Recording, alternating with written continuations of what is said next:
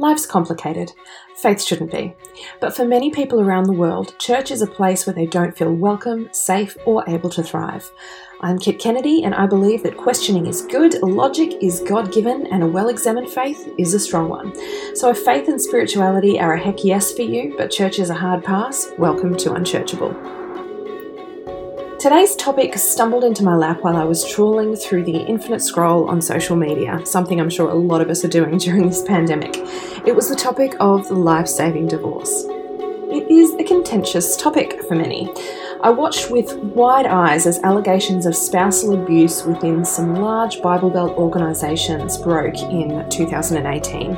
In terms of the news cycle, it was overshadowed a little bit by the Me Too movement that was happening in Hollywood, but it still mattered. There seemed to be this Christian narrative that a good Christian woman, or indeed a man, stays in a marriage no matter what. Now, this is noble. We all want till death do us part, but sometimes life just isn't that simple, and till death do us part just isn't possible. Should a person stay in a marriage if it is unsafe, abusive, neglectful, or otherwise untenable? Should that person be judged or ostracised by Christian institutions because the perfect scenario didn't quite work out? As late as 2018, it was clear this question hadn't been put to rest yet. Now, I will say that there are some churches out there, hopefully the majority of them, that treat divorcees with dignity and all the inclusion and love that they deserve. I truly hope that yours is one of them. Now, it's hard to get good data on Christian divorces versus non-Christian divorces. In 2008, the Barna Research Group put the percentage of Christians divorcing 3% higher than atheists or agnostics. The argument came out at this time that the number wasn't a true representation of relationship breakdown, as atheists or agnostics were supposedly more likely to live together prior to or instead of tying a knot. But however that cookie crumbles, here's the thing. With up to 84% of Christians marrying and 33% of them divorcing, we need to have a good hard look at the topic of faith and divorce, inclusion and restoration of people who have been through a relationship breakdown. Enjoy today's session. I'm talking with author Gretchen Baskerville. Hello and welcome to this episode of Unchurchable. I'm your host, Kit Kennedy, and I'm here with an absolutely fascinating woman. I came across Gretchen Baskerville on Twitter, actually, and she was talking about a taboo topic for evangelical Christianity especially, and it's the topic of divorce. She has just this month launched a book that I think is a really important one for a lot of Christians if they're going through this process or even if they want to understand friends of theirs who have faced some difficulty in their lives. It's called The Life-Saving Divorce, and it is hope for people leaving destructive relationships. Thank you for being here today, Gretchen. How are you? I'm fine, Kit. How are you? I'm very good. And we're both kind of on lockdown, surviving the corona pandemic and doing our best to stay happy during it. How are you finding the whole thing?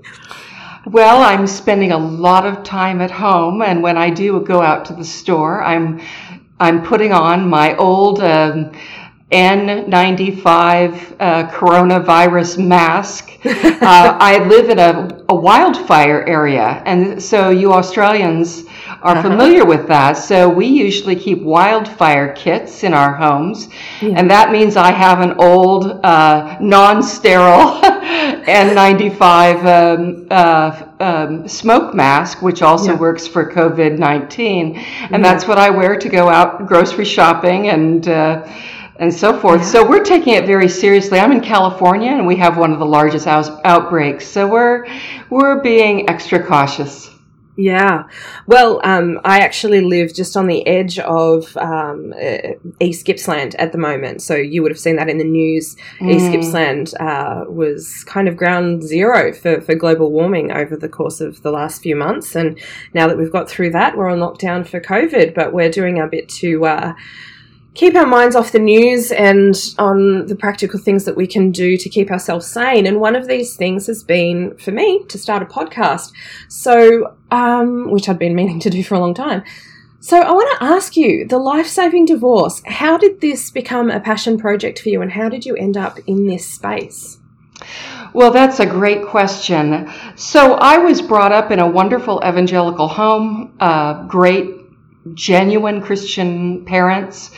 went to church from the day I was born, never thought I would go through a divorce. Yeah. Did everything right. I'm a baby boomer, so I had already married long before I Kissed Dating Goodbye and those kinds of books came out. But we had our own version of purity culture books that told us, exactly how to date and how to do it right. And so I did everything right. I met a guy at church, and he asked my father permission to even date me. And of course, we weren't allowed to have our hands anywhere that a bathing suit covered. That was our rule back in for us baby boomers. And so I did basically everything right. I was a virgin on my wedding night, and the white dress and the huge church wedding.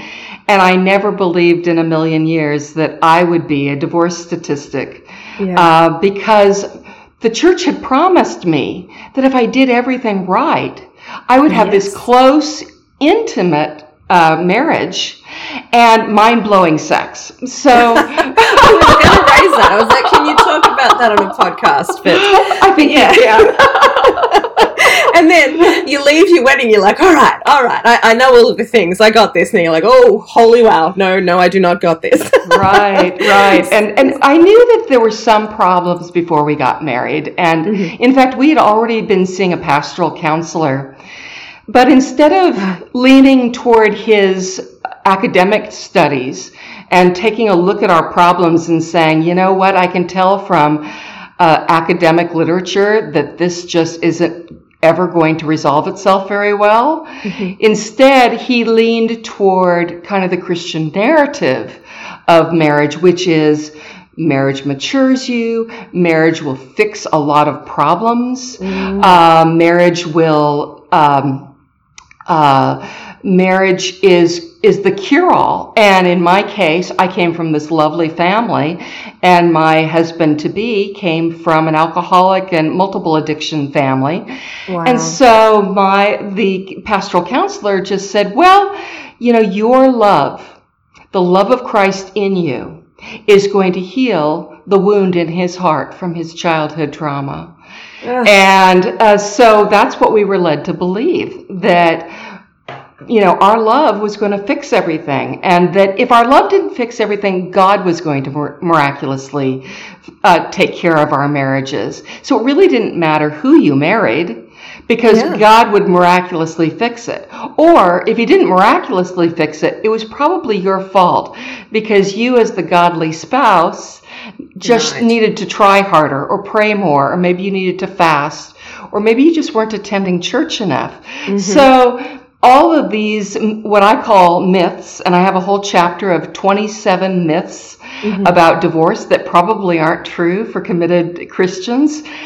These were all thrown at us. Maybe you should submit more. Maybe you need to be nicer. Maybe you need to be more sexually available. And this will fix everything. And that was the message we heard.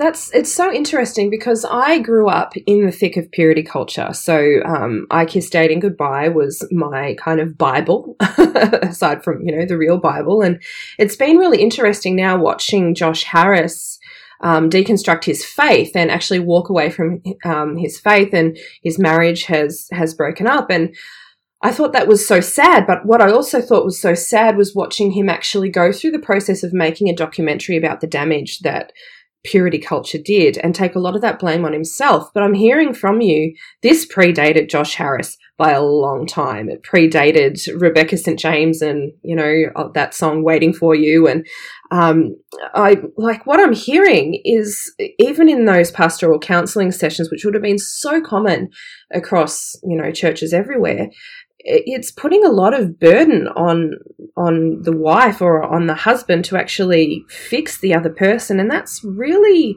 not a burden that a marriage is made to carry.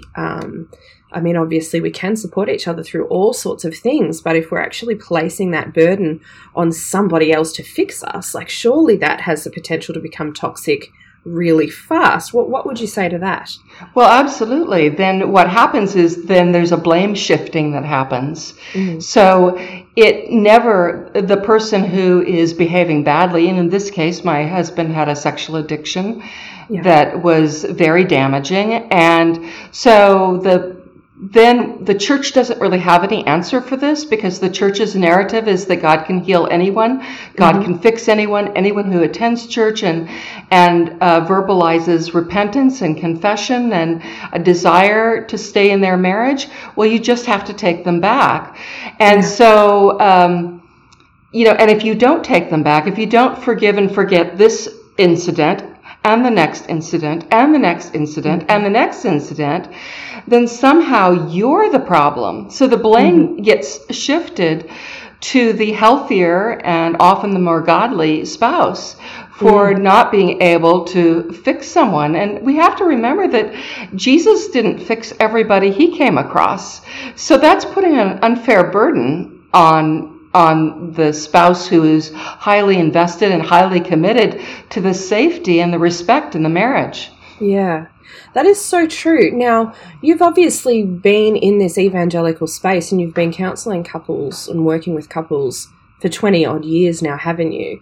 Well, I'm mainly in the divorce recovery space. Yeah. So I'm dealing primarily with the aftermath. I'm dealing with the people who said, I had to get out, but my church doesn't accept me. You're the first person to tell me I can hold my head up and to be proud, I mean the right sense of pride, that I got out and I protected myself and my children from a very destructive situation. And when I talk about life-saving divorce, I'm not claiming that all divorces are life-saving. Yeah, I'm claiming about half of divorces, at least here in America. I don't know what they are for you all, but they are for very serious reasons, very destructive reasons, a pattern of infidelity or physical violence or mental abuse, what they call cruelty.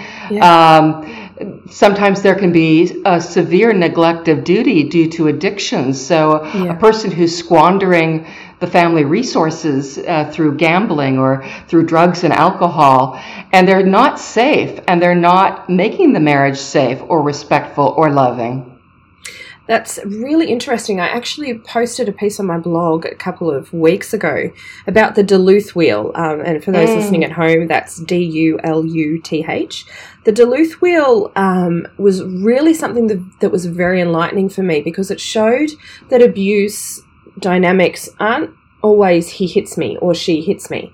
Because obviously we know that domestic abuse can happen to men as well. Exactly. But the Duluth wheel shows that it's patterns of control and coercion, and it can be financial, it can be emotional, it can be sexual, it can be patterns of neglect or blame shifting. So that Duluth wheel, which I'll pop up on my socials again, really does show that it's not just physical abuse that can cause a relationship to become toxic. So I want to ask, what have you found to be the most difficult thing that Christians face during the divorce recovery stage when it comes to engagement with church and faith? Well, I think the biggest problem is that we have received messages from our birth about what kind of people divorce. So the kind of people, we were always told that the kind of people who divorce are quitters, that they took the easy way out, that they were just looking for the grass is greener. And in reality, as I've already mentioned, half of divorces are for a pattern of very serious behavior. And yet our churches don't acknowledge that. They had access to that data, but they never acknowledged it. So they kept giving us sermon after sermon. I'll give you an example.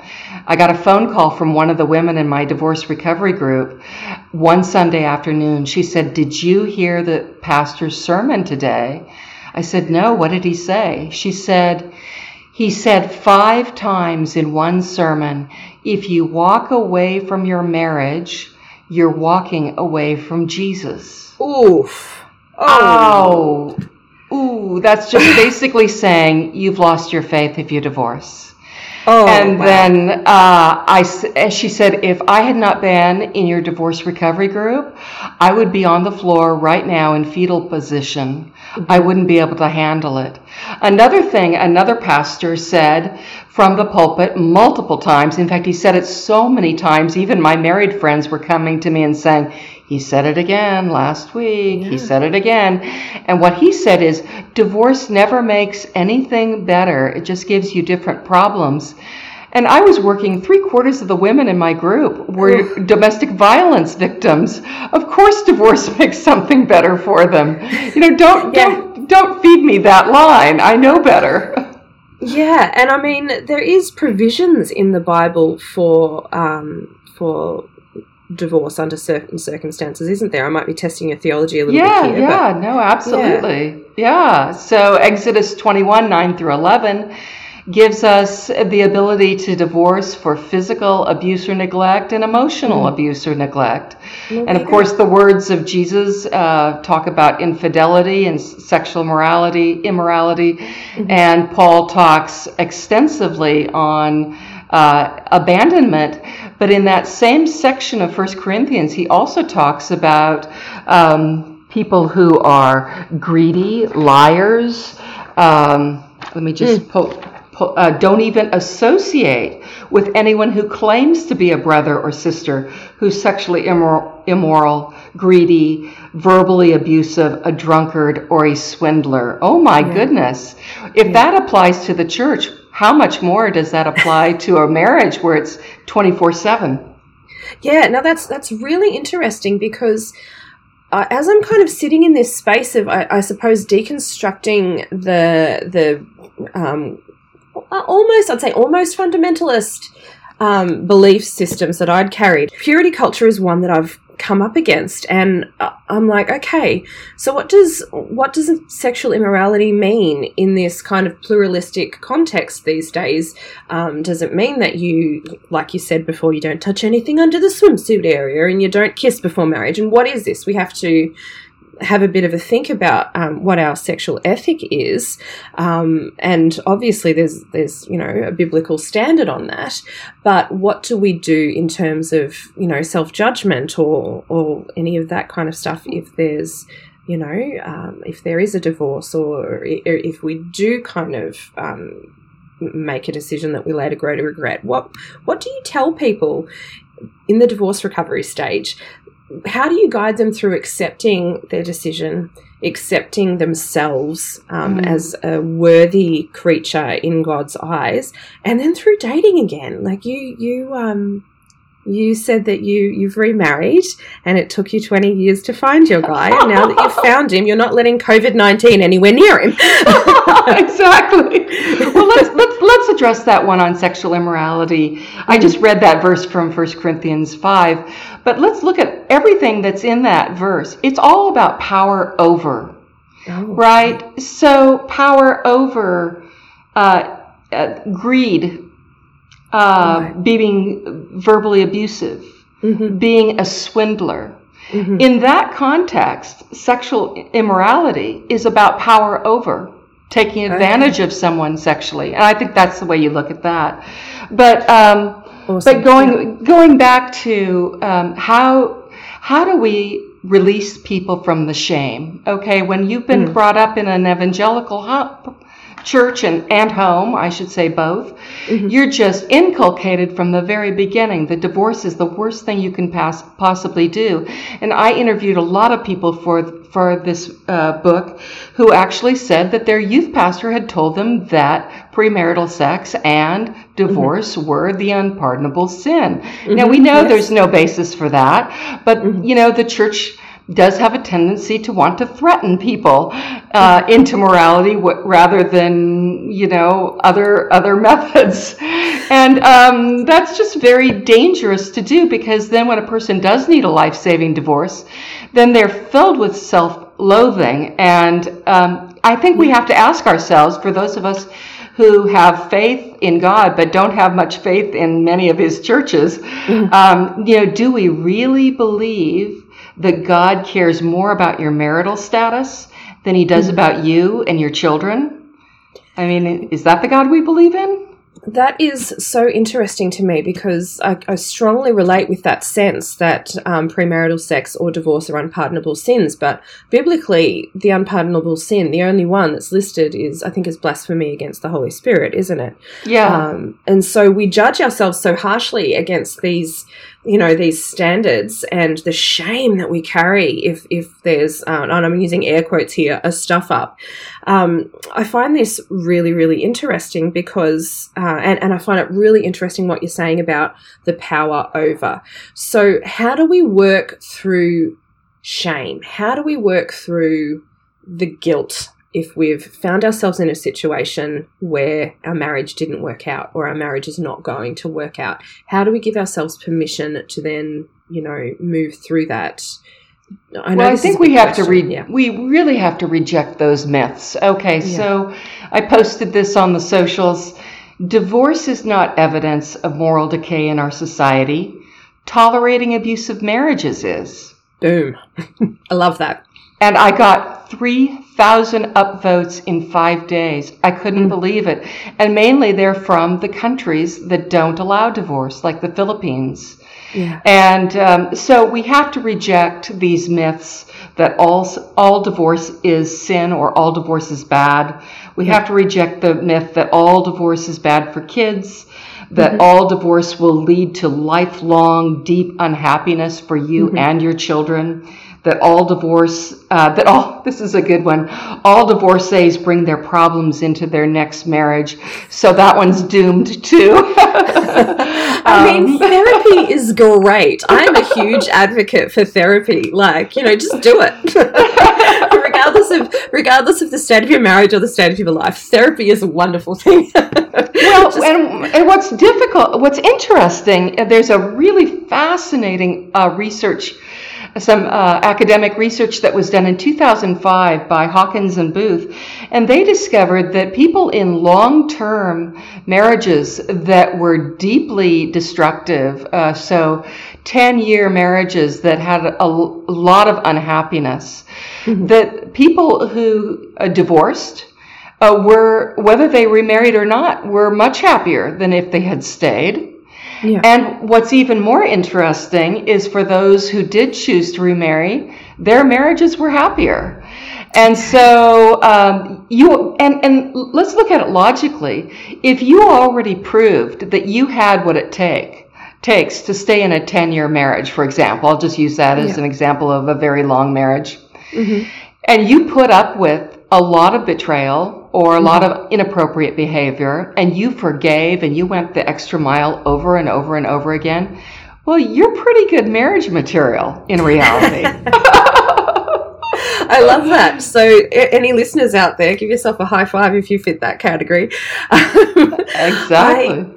I have found something, as I've been thinking about this interview and approaching this interview, I've noticed some things on social media that can just kind of irritate. But it's irritating for me. But for somebody who's gone through a really traumatic experience, I can see that this would be really extraordinarily traumatic.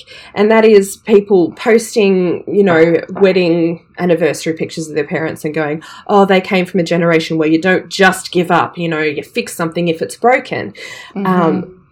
And I kind of sit back and go, oh, girlfriend, you haven't been in a long-term relationship if that's, if you think that everything can be fixed that way. And I remember what I was like when I got married, and I was naive and I was idealistic, and, I was kind of approaching the world with rose-colored glasses, and eventually they do come off. And I have a wonderful relationship with the father of my children. I'm so, so thankful for, especially during coronavirus when we're under the same roof all the time. But, life is just not simple. It's just not easy. So what I'd love in these last kind of 10 minutes of this interview, could you share with us, your own romance story finding your second husband? I would love to hear about that. And I know it's cheeky to ask you for a personal story like that, but also some real keys that you've found to empowering yourself and other people when it comes to reclaiming their right to faith and romance and desire after their divorce? Well, I think let's take that last bit first. The key, I think, is realizing that if you look closely at Scripture, God really does allow divorce for certain circumstances, and not just infidelity, which is what I was taught, or abandonment by an unbeliever. And I have a whole chapter on that, so I won't go into that now, but for those who want it on Kindle or as a paperback, I've got a whole chapter on the Scripture verses on this kind of thing. Because, even if we walk away from the church, we really want to know that God approves of us, right? Yeah. And so those verses are worth looking at again. Another thing I talk to people, and what I try to say to them is, God cares about you more than he cares about your marital status. That you're not, we all walk out of these marriages, or not all of us, but I certainly did. I was brought up very evangelical, almost fundamentalist. I walked away saying, now I've got the black cloud over my head. I'll never be happy again. I have the red D for divorce on my forehead. Everyone's going to see that I'm a marked woman. My children will grow up to be juvenile delinquents and emotional basket cases.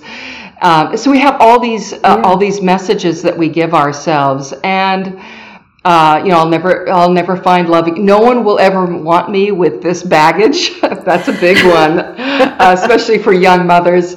And these are all just natural and normal fears, and they're all not true. And the big one for those of us who really do love the Lord, even though maybe we've walked away from his church, or not his church, the local, we never walk away from the big C church, or some of us do and some of us don't. But we've given up on the local congregations.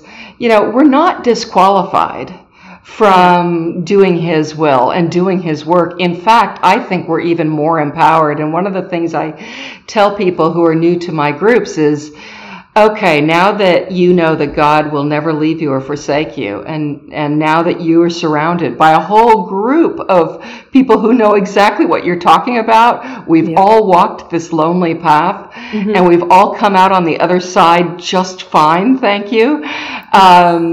Now you have a message to share with others. From day one, the first day they walk into my group, I tell them, you have a brand new ministry. Your brand new ministry is that you're going to give hope and comfort to other people who are in abusive marriages, who are thinking about getting out. You don't have to encourage them. That's their own decision. But just to tell them there is life on the other side. So I would say that. And then you asked me to tell my story. I don't usually tell my story about so I'll tell you a very interesting, it makes sense because people say, oh my goodness, you were single for 20 years. And it's not like I'm unfortunate looking, or I have terrible bad habits, or horrible social skills, or I actually felt the Lord calling me to stay single until my youngest went off to college. Now, I do not, under any circumstances, recommend this to everyone. This is something you should do only if God really gives you a clear sign that this is what you should do, because a lot of people find someone lovely pretty quickly and end up having a lovely second or third marriage. And so I don't want my story to become, a gospel truth. And I know that happens a lot with us Christians. But so I felt pretty early after my divorce that, first of all, my divorce took 4 years. And my father was, being very devout and very conservative, said you really shouldn't be dating, before this thing is final. And so that got the ball rolling. And then I felt about year 2 or 3 that that I wanted to stay single for my kids. So I didn't think that I would even start dating until 2010. And of course, I expected God to bring someone right away. Look, God, I have been so faithful. I have said no to so many dates. And so, God, you owe this to me. I expect you to bring my excellent, he needs to be well-educated and intelligent and all these other things. You need to bring him right now because it's year 15, and I'm ready. I'm ready.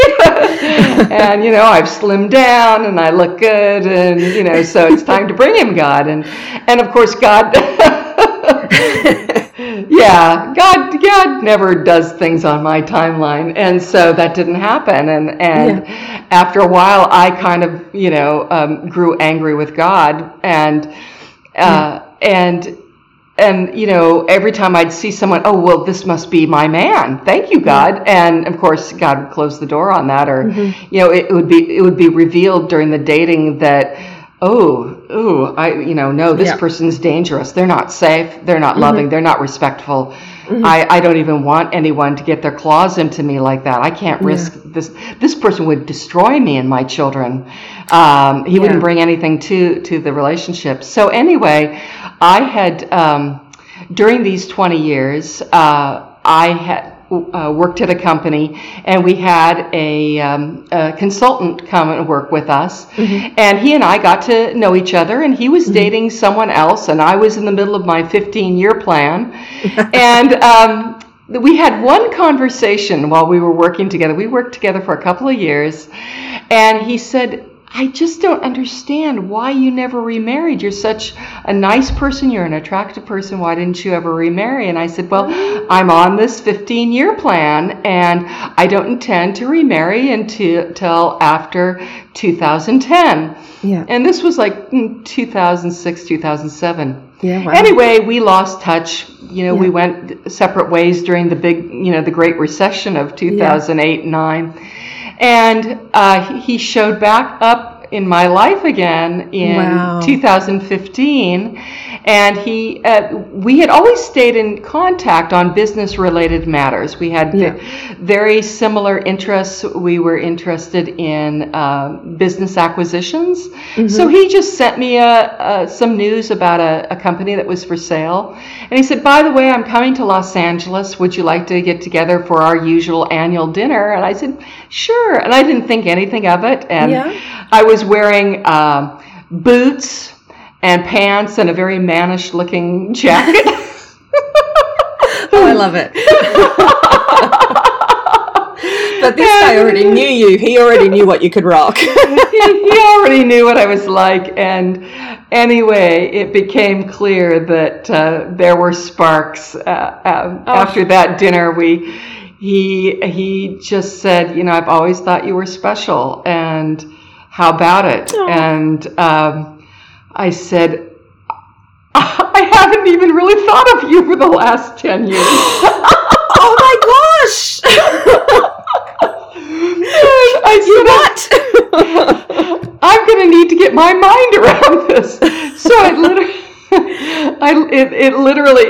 so it was one of those very non-romantic romances for the first 3 weeks, as I really kind of tried to get my mind around this. And I went back and I looked through my journals, and I had forgotten that I had written, if I wasn't in this stage of my life, and if he wasn't dating someone, this is the kind of man I could really be in love with. And I had forgotten that I had even written that. Oh. And as I looked back through the journals and looked at all the things I had said about him, I realized, wow, I think this is a love that I've always respected him. Yeah. I think this is a love that could go the distance. Yeah. And but I said, I've changed so much over the last 10 years. He doesn't even really know the person who exists now. So we actually had a date where we sat down and we said, here is everything that has changed about me in the last 10 years. This is full disclosure. I want you to know this up front. I want you to know exactly who I am, and you may not like it anymore. You may not like the girl I am today. And how have you changed? And he did the same. It was like open kimono. Let's just tell about ourselves. And after that, it became clear that this was really worth a shot. And, within months, we kind of knew. But he was cautious. He'd been burned. He had been single for a long time, too. And he really wanted to wait a full year to make sure that this was really the right thing. And so, anyway, our families met each other and really liked each other. And it worked out very, very well. We have been so happy. I would say one other thing, as a tip to people, as being raised evangelical, we were taught to be demure and passive. And one thing I learned was from my counseling was you put out all of your possible conflicts on the table and discuss them in advance. Early in the relationship, right up front. Because if you're going to fail, you want to fail fast. You don't want your heart to be engaged for a year, 2 years, and then realize we've never discussed money. We've never discussed prenuptial agreements. We've never discussed, are we going to have adult children live with us? We've never discussed sex and how often and how much and in all different ways. We've never discussed all these different things. You've got to have those discussed right up front and crash the relationship if you can early. It's kind of how to lose a guy in 10 days, the intelligent edition.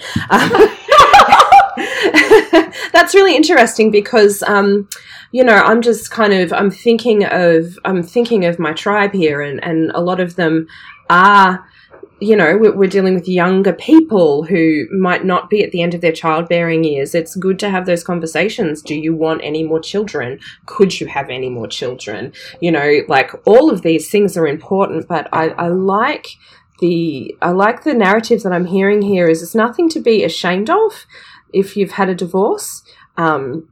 It's actually, you can actually prove that you can stick it out through some pretty difficult stuff and you are great marriage material.